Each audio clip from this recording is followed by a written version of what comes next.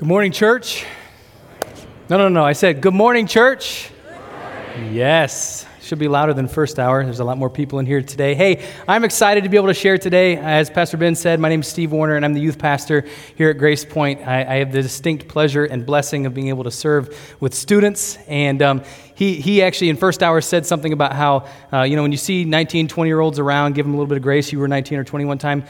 If you see students around that I work with, you were 15, you were 14 at one time. So show them love when you see them around the church, that kind of thing. Today, we are continuing our series from here to there. And the last few weeks you heard from Pastor Steve and Pastor Aaron as they discussed what it looks like to work through times of challenge in our lives, what it looks like to work through this understanding of how we live and how we operate and how we get from a place of maybe being far from God or never, really even attending church or maybe going to church your whole life like this student that Ben talked about and maybe at some point finally giving your life to Christ. Whatever that looks like, wherever you are in the process from getting from here to there, which is a radical and real relationship with Jesus Christ. And so today I have the distinct pleasure of starting like the second leg of this journey. The first one was about some of the storms. This one is going to continue with some of the same themes, the storms, this idea of living in a place where there may be difficulty in our life, but it also transitions to the beginning. The start, this root of all things, this root of how God can get to each one of us. The first church that I served at was a good experience for me, a good learning experience for me. In 2005, I graduated from Indiana Wesleyan with my bachelor's degree in youth ministry, and immediately, obviously, I just got my degree. I knew everything, right? So at least that's what I thought. And that was a huge month. The month of May, I got married to my now wife, Cherie. She's over there. She can wave. She's smiling and shaking her head. Oh, there's a wave. We graduated, and then also we moved to this new town, to this new church to serve. And in this situation, in this month, a lot of things changed in my life. A lot of things changed in our life. At this point, I was like now the guy. Before that, I was a volunteer, or I was an assistant, or I was a helper. But at this point, I was going to be able to step in. And the pastor had been there for a long time, the senior pastor. So I was able to step under his leadership. And to me, I thought, this is a great opportunity to be able to have some longevity, to be able to pour into the lives of students and this church, and be a real advocate for what God wants to do here. And a few weeks into being there, the senior pastor tells me, after being there for 15 years, I'm feeling a call to vocational missions, and I'm going to be leaving and going to the mission field in a year. And throughout the course of the year, I'll be trying to find a replacement and somebody to step into my shoes here to be able to serve the next leg of what we're going to do here at this church. And during that time of uncertainty that year, candidates came and candidates went, and finally they settled on one specific individual, and he became affirmed by the board and was brought in and became the pastor of the church. And immediately I began to tell him what we were going to do, right? That was a joke, just so you know. You're going to get used to me a little bit, I think.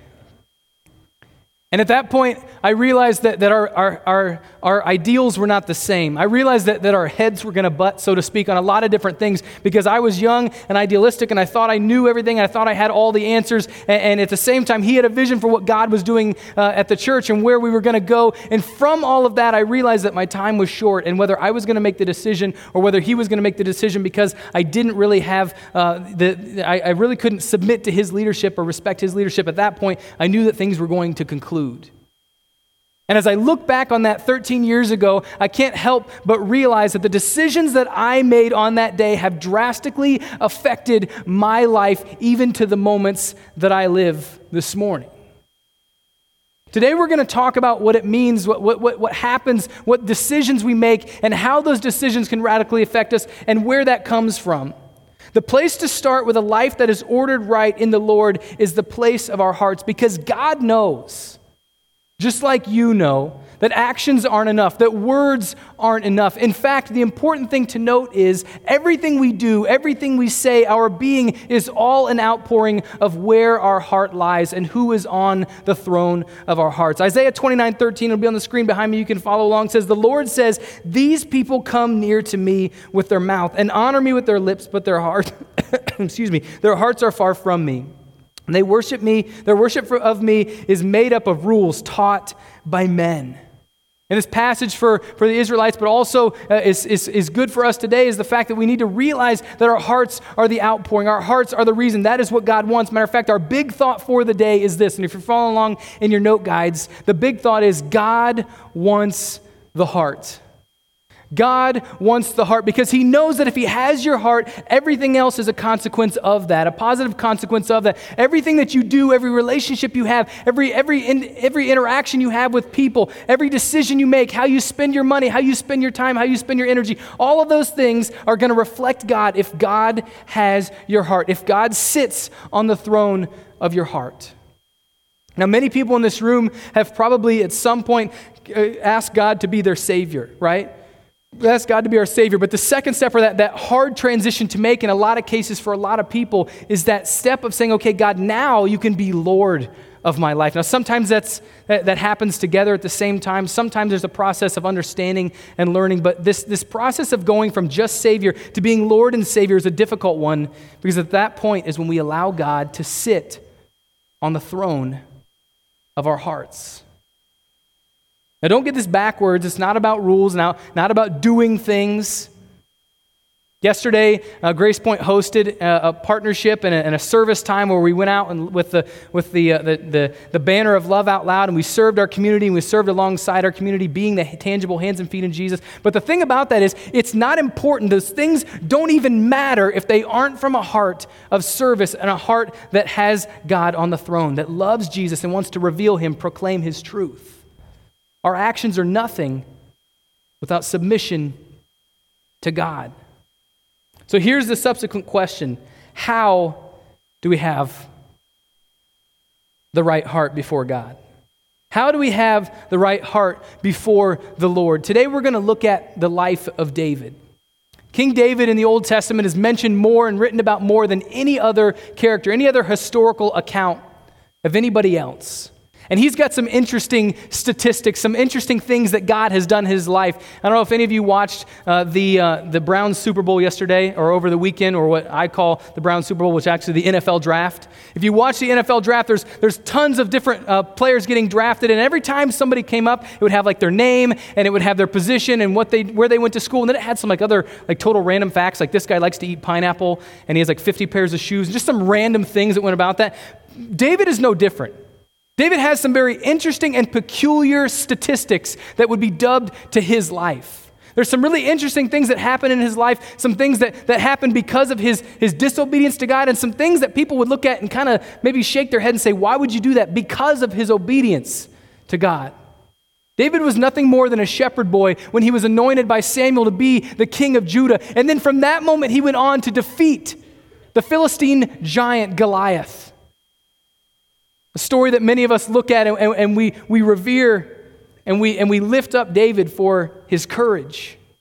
And from that moment on, David's legacy grew, and his popularity in Israel among the Israelites was huge, and everybody was praising his name. And from that, the current king Samuel had an issue. Or Saul, the current king Saul had an issue.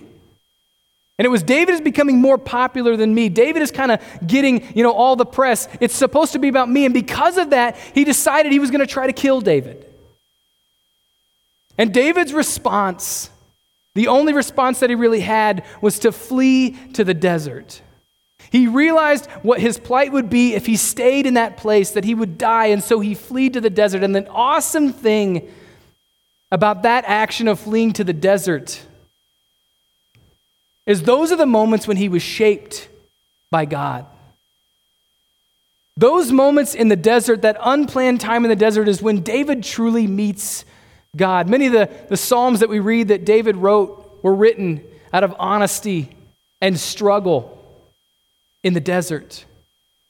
Many of the things, the principles that David took as he became king were a result of the time that he spent with God in the desert. The last few weeks, Pastor Steve and Pastor Aaron have been talking about being between a rock and a hard place, dealing with struggles in our lives.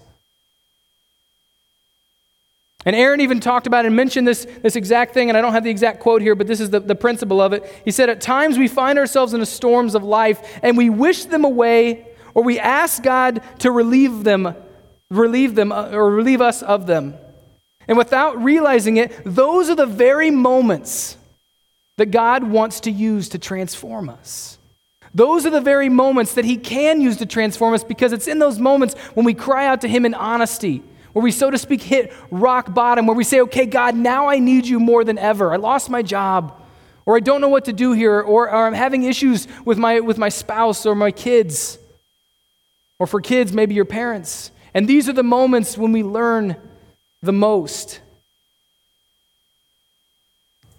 Working with the students, I get to do college visits every once in a while. A couple weeks ago, we took a group of students to Indiana Wesleyan for a fusion conference and a college visit. And also, I'm getting my master's right now through Wesley Seminary, and so I get to be on campus from time to time. And in January, I was there.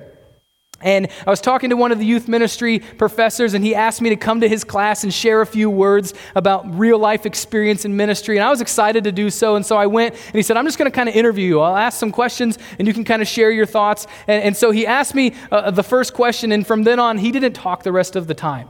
He almost realized, I shouldn't have given you the platform to be able to share some of the thoughts that you had, because I wanted these students to know what they were walking into. And part of that is a result of a conversation that I had just before I went into class. I was talking to a student that was a senior that year, and she was going into ministry. And she was going to be graduating that spring. And from that moment, she knew she was going to be joining a church where she was going to be doing a residency and probably going to get hired there. And she had her whole future mapped out before her. And it was almost like it was like I was on a sitcom where I went into this thing where like the screen kind of goes blurry, and I start to think and have this flashback, because she said this phrase that I'm sure that you've said and I'm sure you've heard, and I've said and heard both as well. And that was this: I just want to be in the center of God's will.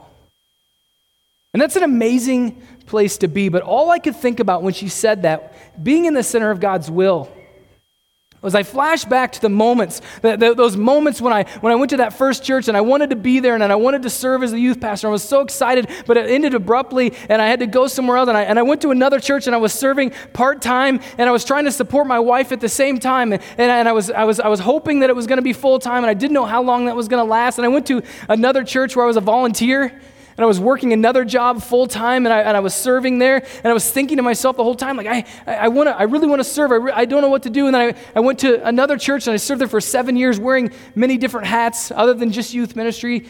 And then I felt called here, and I look back, and I think about all those different things. And I think about all the unplanned deserts that I walked through. And all I can hear her say through those blurry, kind of fuzzy things on the front of the screens, those special effects, is, I just want to be in the center of God's will. Church, the center of God's will is not always easy. The center of God's will is not always planned. It's difficult, and it's real, and it's messy. No one plans for the desert. David didn't plan to go to the desert. The Israelites, Moses didn't plan to wander through the desert for 40 years. But as a result, they came through on the other side stronger. The next point is, a heart for God is often developed in the furnace of the desert. A heart for God is often developed in the furnace of the desert. This is kind of sending Sunday for Oasis, because they're going to be graduating. Many of them are going to be leaving for the summer, and some of them are going to be leaving because they're graduating for good. And they're going to be, we're a sending church in that way. Pastor Ben has them for 4 years, and in many cases they get to go and be doctors and teachers and business people elsewhere, but at the same time they get to live on mission for Christ, which is awesome. But when you go from this place, young people, hear me right now, when you go from this place, realize that even on graduation day, you may not have the end goal in mind. You may not know everything that is going to happen. And this is probably true for everybody in here.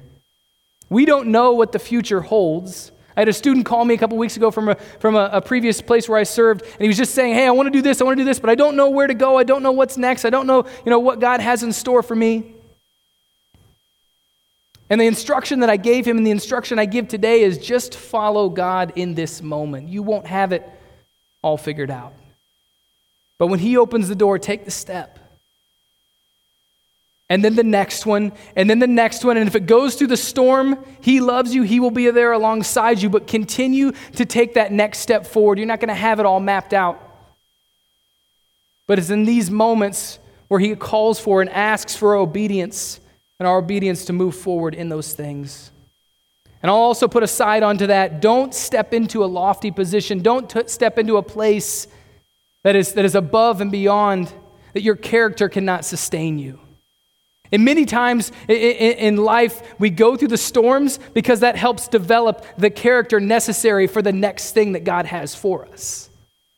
We live in a microwave culture now. We live in a place where we want it right now. In 30 seconds or less, I want to have everything right before me. I want to sit down and I want to enjoy my meal, but that's not how it works with Christ. That's not how it works with relationships. Sometimes we have to go through the desert to develop the character that is necessary for what God has planned. Question beyond that is, God, what do we do when we're in the place of storm? God, what are you up to in my life? And the question we should ask is, how do we learn from these times in the storms? The question becomes, in the midst of the furnace, will God stay on the throne of your heart? Or will you rely on self? Will you rely on stature? Will you rely on wealth or any number of things? Let's get back to David. And here's the thing. Through the time that David trained in the desert, he was prepared to be the king. He was prepared through that time that he spent with God. And because of that, he wanted to bring the Ark of the Covenant. He wanted to bring the Ark of the Covenant to the city. He wanted to bring it to a place where it could dwell and where it could indicate, here's the only thing that we have that kind of shows that God dwelled with us, his people. A place where they could bring everything together and celebrate. And so here's what we're going to do. We're going to pick up in 2 Samuel chapter 6. And we're going to read about this journey of David and his men bringing the Ark of the Covenant. It says in verse 1, David again brought together all the able young men of Israel, 30,000. He and all his men went to Baalah in Judah to bring up from there the Ark of God, which is called by the name of the Lord Almighty, who was enthroned between the cherubim on the ark. They set the ark of God on a new cart and brought it from the house of Abinadab, which is on the hill. Uzzah and Ahio, and let me just say this, for those of you who've never been to Southern Ohio, this is how you pronounce Ohio in Southern Ohio, Ahio. It's very biblical. Sons of Abinadab were guiding the new cart with the ark of God on it, and Ahio was walking in front of it. David and all Israel were celebrating with all the might before the Lord. And there was a 6-piece band there. They were celebrating. They had all this music. And verse 6 says, when they came to the threshing floor of Achan, Uzzah reached out and took hold of the ark of God because the oxen stumbled. And let's pause here for just a minute. If you are an Old Testament scholar, you know this was not the right way to transport the ark. In fact, what they were doing here seemed convenient. It seemed easy. Matter of fact, it was like, okay, let's work smarter, not harder, right? And so we'll just take the ark and throw it up on here. The real way to do it, the way that God intended, the way that we were supposed to respect the ark was supposed to be carried with poles and not touched, but carried with poles by priests who were anointed and had the proper sacrifice to even be in the presence of the ark, to be able to control the ark's destination. And so the fact that it was thrown on this cart already showed that David had a different goal in mind. I don't know if you have noticed, but I have noticed for the past week, there are a lot of piles of trash on the curb in town here, right? Anybody else notice that? Let me just say, for me and for Pastor Dave Hopewell here at the church, this is the final and greatest frontier. Because it is at this week that we become modern-day treasure hunters. And for those of you who enjoy sitting in your living room, putting something out, sitting in your living room, and watching somebody come and pick up these items that you cherish so much and decided to donate to somebody else, I say thank you. Because, first of all, right now, the collection of Christmas lawn ornaments I have on my porch is immaculate. And I'll have it for the week, I can tell you right now. But second of all, it's an enjoyable opportunity for Dave and I just to drive around and have some fun and see some of the things that are out there. And I remember last year more than this year because it was a better season for it, just loading up Dave's truck, just taking everything we could find and loading it up. And we get to a point where we thought it was full. But then we see that next item. It's like, if we go back and drop this off, I don't know that will be there when we get back. So it was all about heaping that next thing on there. It was all about getting as much on there. And there were several times when I can remember we had to navigate a route where there was no bumps, where there was no railroad tracks, because we did not want these things to jostle and to fall off, because they were treasures. And I'll say this right now, my wife, Cherie, and Dave's wife, Heidi, they are fine for us to do this as long as we want to, because they know at the end of the week that most of that stuff is going back out. And so if you drive by my house now and look at the front yard, I say thank you, because that's your stuff right there. But as we piled these things on there's many cases where Dave would have his arm out the back window holding on to the items. I would sometimes have to almost lay on top of it to steady these things, to get them on there. We were following every shortcut we could to try to get all this cool treasure from point A to point B.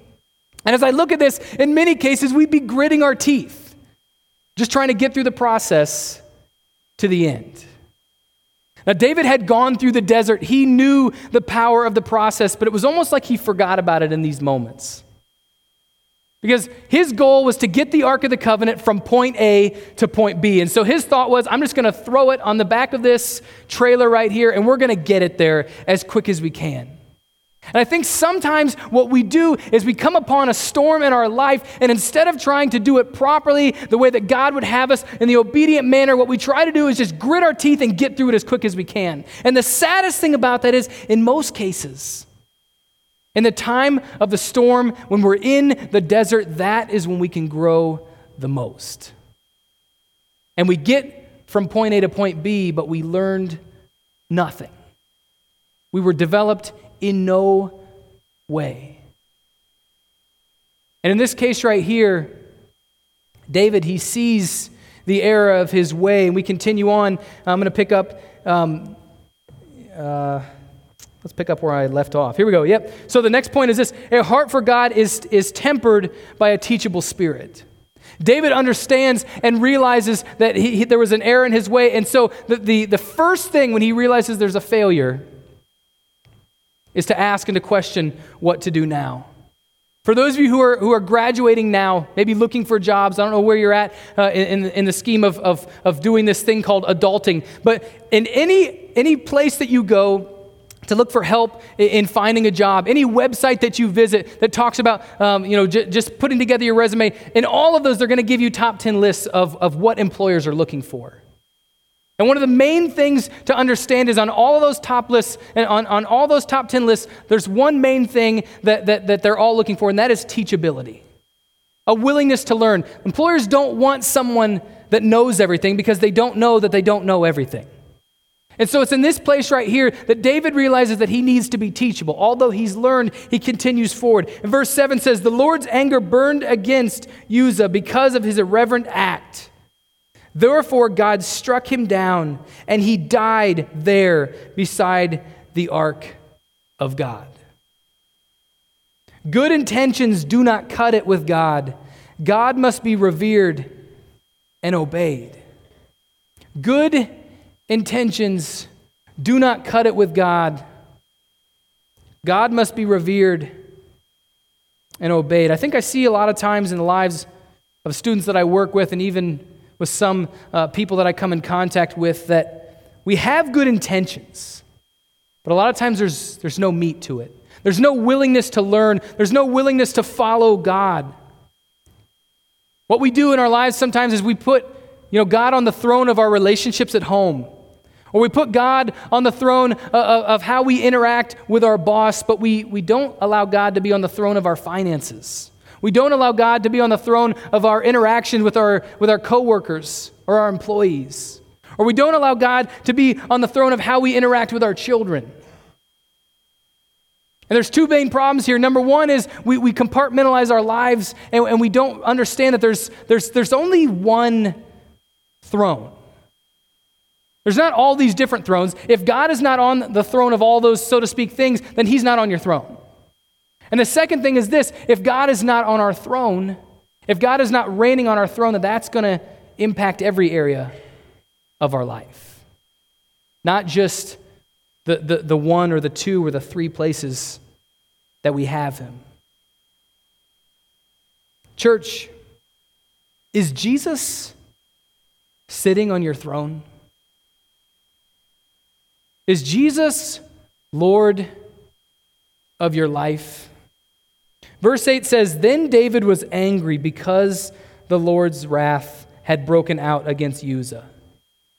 And to this day, that place is called Perez Uzzah." And in verse 9 it says, "David was afraid of the Lord that day and said, 'How can the ark of the Lord ever come to me?'" And let me repeat that. How can the ark of the Lord ever come to me? How can I ever be in this holy place? How could I ever come back from this situation? And the questioning, the thought process here of David reveals that he is still teachable. We can fool other people. We can fool ourselves even at times, but we can't fool God. And David knew this. David understood this. David was willing to step forward. A teachable heart is transparent before God. A teachable heart is one that is transparent before God and allows God to see in every area, in every window of our lives. Verse 10 says, he was not willing to take the ark of the Lord to be with him in the city of David. Instead, he took it to the house of Obed-Edom the Gittite. The ark of the Lord remained in the house of Obed-Edom the Gittite for 3 months, and the Lord blessed him and his entire household. Now King David was told, "The Lord has blessed the household of Obed-Edom and everything he has because of the ark of God." So David went to bring up the ark of God from the house of Obed-Edom to the city of David with rejoicing. With those who were carrying the ark of the Lord and had taken 6 steps, he sacrificed a bull and a fattened calf. Wearing a linen ephod, David was dancing before the Lord with all his might, while he and all Israel were bringing up the ark of the Lord with shouts and sounds of trumpets. God had blessed this. God had blessed this time of sacrifice, this time of anointing. And David wanted the ark more than ever. And do not miss this subtlety of this passage right now. The ark was carried at that point. David realized the error of his ways, and he determined and discerned in this case it was time to carry the ark the way that God had intended it to be carried in the first place. A heart after God is teachable, and teachability also requires action. Now let's kind of move towards something else that we see in this passage. The second part of it is this, that David was celebrating. David was worshiping. He was passionate and excited about God. And this idea of worship arises. A heart for God is zealous in worship. A heart for God does not just sit still or remain by itself. Instead, a heart for God is in movement. It loves God, and it wants to show other people this love for Christ, this love for God that it has. He went all in. The thing about worship is all or nothing. It's not something that we just try every once in a while. It's not something that we do in certain contexts or certain areas, but worship is all or nothing. But the problem with worship in some cases is we worship the wrong thing. We worship things, we put other things on the throne that are not God. And the sad thing about that is sometimes we even worship things that are good, but they're not best. Working with students and families, a lot of times or sometimes I'll see parents that put their child on the throne. And they worship good things. They worship their children, which are great. And don't hear me wrong. I'm not saying we shouldn't love our kids. We shouldn't love people. But what I'm saying is that God should be number one. God should be on the throne. And the way that we interact with our child should be an outpouring of our love for God and the fact that we allow him to dwell on the throne of our heart. And I'm not talking about, attendance to church. I'm not talking about how we interact with kids. I'm not talking about having them travel all over the place. What I'm saying is this. Whatever dictates your decisions is what you worship. Whatever dictates how you spend your time, your energy, is what you worship. If you worship God, that's going to dictate how you act and how you interact with other people. Worship is a wholehearted, whole life devotion to God. Worship is more than a song. Worship is a lifestyle. Worship is who we are and how we interact. Worship occurs at the intersection of our faith and real life. Romans 12:1 says, "Therefore, I urge you, brothers, in view of God's mercy, to offer your bodies as living sacrifices, holy and pleasing to God. This is your spiritual act of worship." It's not just in the house of the Lord on Sunday morning when we come and we worship together through song. Worship is something that is done in every moment, in every area A heart for God is zealous in worship. It acknowledges God and honors God in every area of life. But here's the thing, not everyone is going to understand. When we reference back to David's story here, he's coming in, he's worshiping, and Israel is there, the whole nation, they're excited about what's happening. But 2 Samuel chapter 6, verse 16 says, "As the ark of the Lord was entering the city of David, Michal, daughter of Saul, watched from a window. And when she saw King David leaping and dancing before the Lord, she despised him in her heart." When you continue with verse 20 and 22, we see this interaction between Michal and David and about how she believes that he should be living this royalty lifestyle. She was really into image management, right? There's a specific way you're supposed to act. And David said, no, I don't have anything to do with that. I don't want to have anything to do with that. And verse 22 says, "I will become even more undignified than this, and I will be humiliated in my own eyes because it's not about me." A lifestyle of worship like John the Baptist in the Bible is like this. When someone comes to you to ask about Jesus, to ask about the Messiah, you don't say, yes, here's who I am, here's what I'm about. No, you point to Christ and say, I'm not him, but there he is. And you do that through your lifestyle, through your actions. David was completely humbled. And here in life, some people just aren't going to understand. They're not going to understand the decisions. They're not going to understand the things you're talking about or the way that you live with joy. In a world where there's brokenness, where there's pain, or in a time when you're walking through the desert, but you still have joy. So I have 2 life application questions, and then I'm going to be done. The first one is this: will you live a life that is undignified in the Lord? These 2 questions have fill in the blanks in them, both of them, and I'm going to give you that answer. But you see at the end of the question, there's a question mark, and that part is for you to fill out. My encouragement, my challenge for you is to think through these questions and to make your decisions and to look at them scripturally and maybe to discuss them over lunch today with your family and friends, or maybe throughout the week with your small group, or maybe you talk to somebody at work. But these questions are for you to answer. The first one, who will you live a life that is undignified in the Lord? A person willing to be caught up in God's glory, a living sacrifice for him. Maybe for you it looks like making a decision at your job that might seem unpopular or a mystery to why you would do that in this world. Maybe it looks like praying before a meal in a public place. Maybe it looks like even here in the house of the Lord, raising your hands during a song with reckless abandonment and saying, God, take my all. Allow me, Father, to be in connection with you. Allow your Spirit to indwell within me here in this moment and beyond.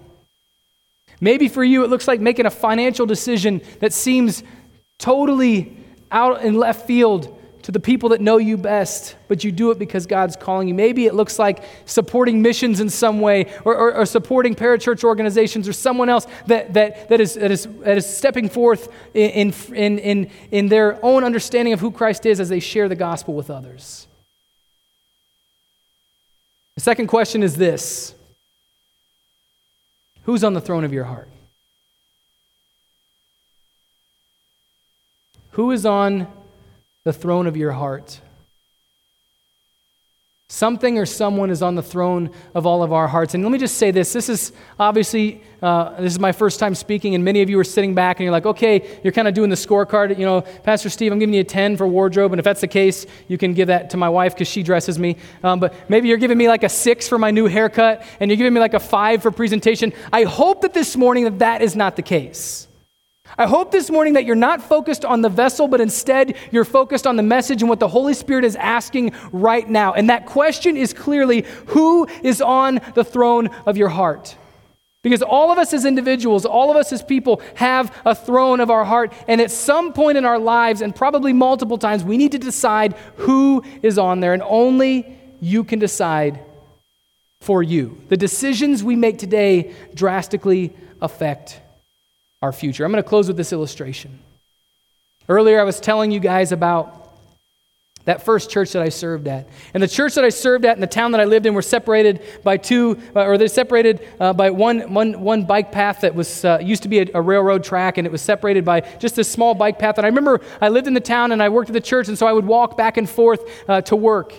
And I remember spending that time in prayer each day. And I remember as I would walk back and forth, I would ask God, God, why are you allowed this to happen? Why are you having me move on from this place? I remember one day stopping on a bridge. And as I stopped on the bridge, I looked up and I just cried out to God, God, I want to serve here. I want to continue in what you're doing here. Why have you allowed this to happen? And as I looked down, something you wouldn't necessarily think would be too weird to be laying on an old railroad track, I found this spike. And something changed within me. Because it was at that moment where I realized and I saw the metaphor, the illustration, maybe the sample size that God sent his son Jesus, and Jesus already went through that desert experience. Jesus already experienced the nails that I would never have to experience. And when I go through the desert, I can rest assured that if God is on the throne of my heart, that I'm not alone. But Jesus is there to walk me through it, to develop me, to help me to know and grow in him. And in those cases, that process is a time to be more like him. This morning, I want to conclude with this one question one more time before we sing. Who is on the throne of your heart?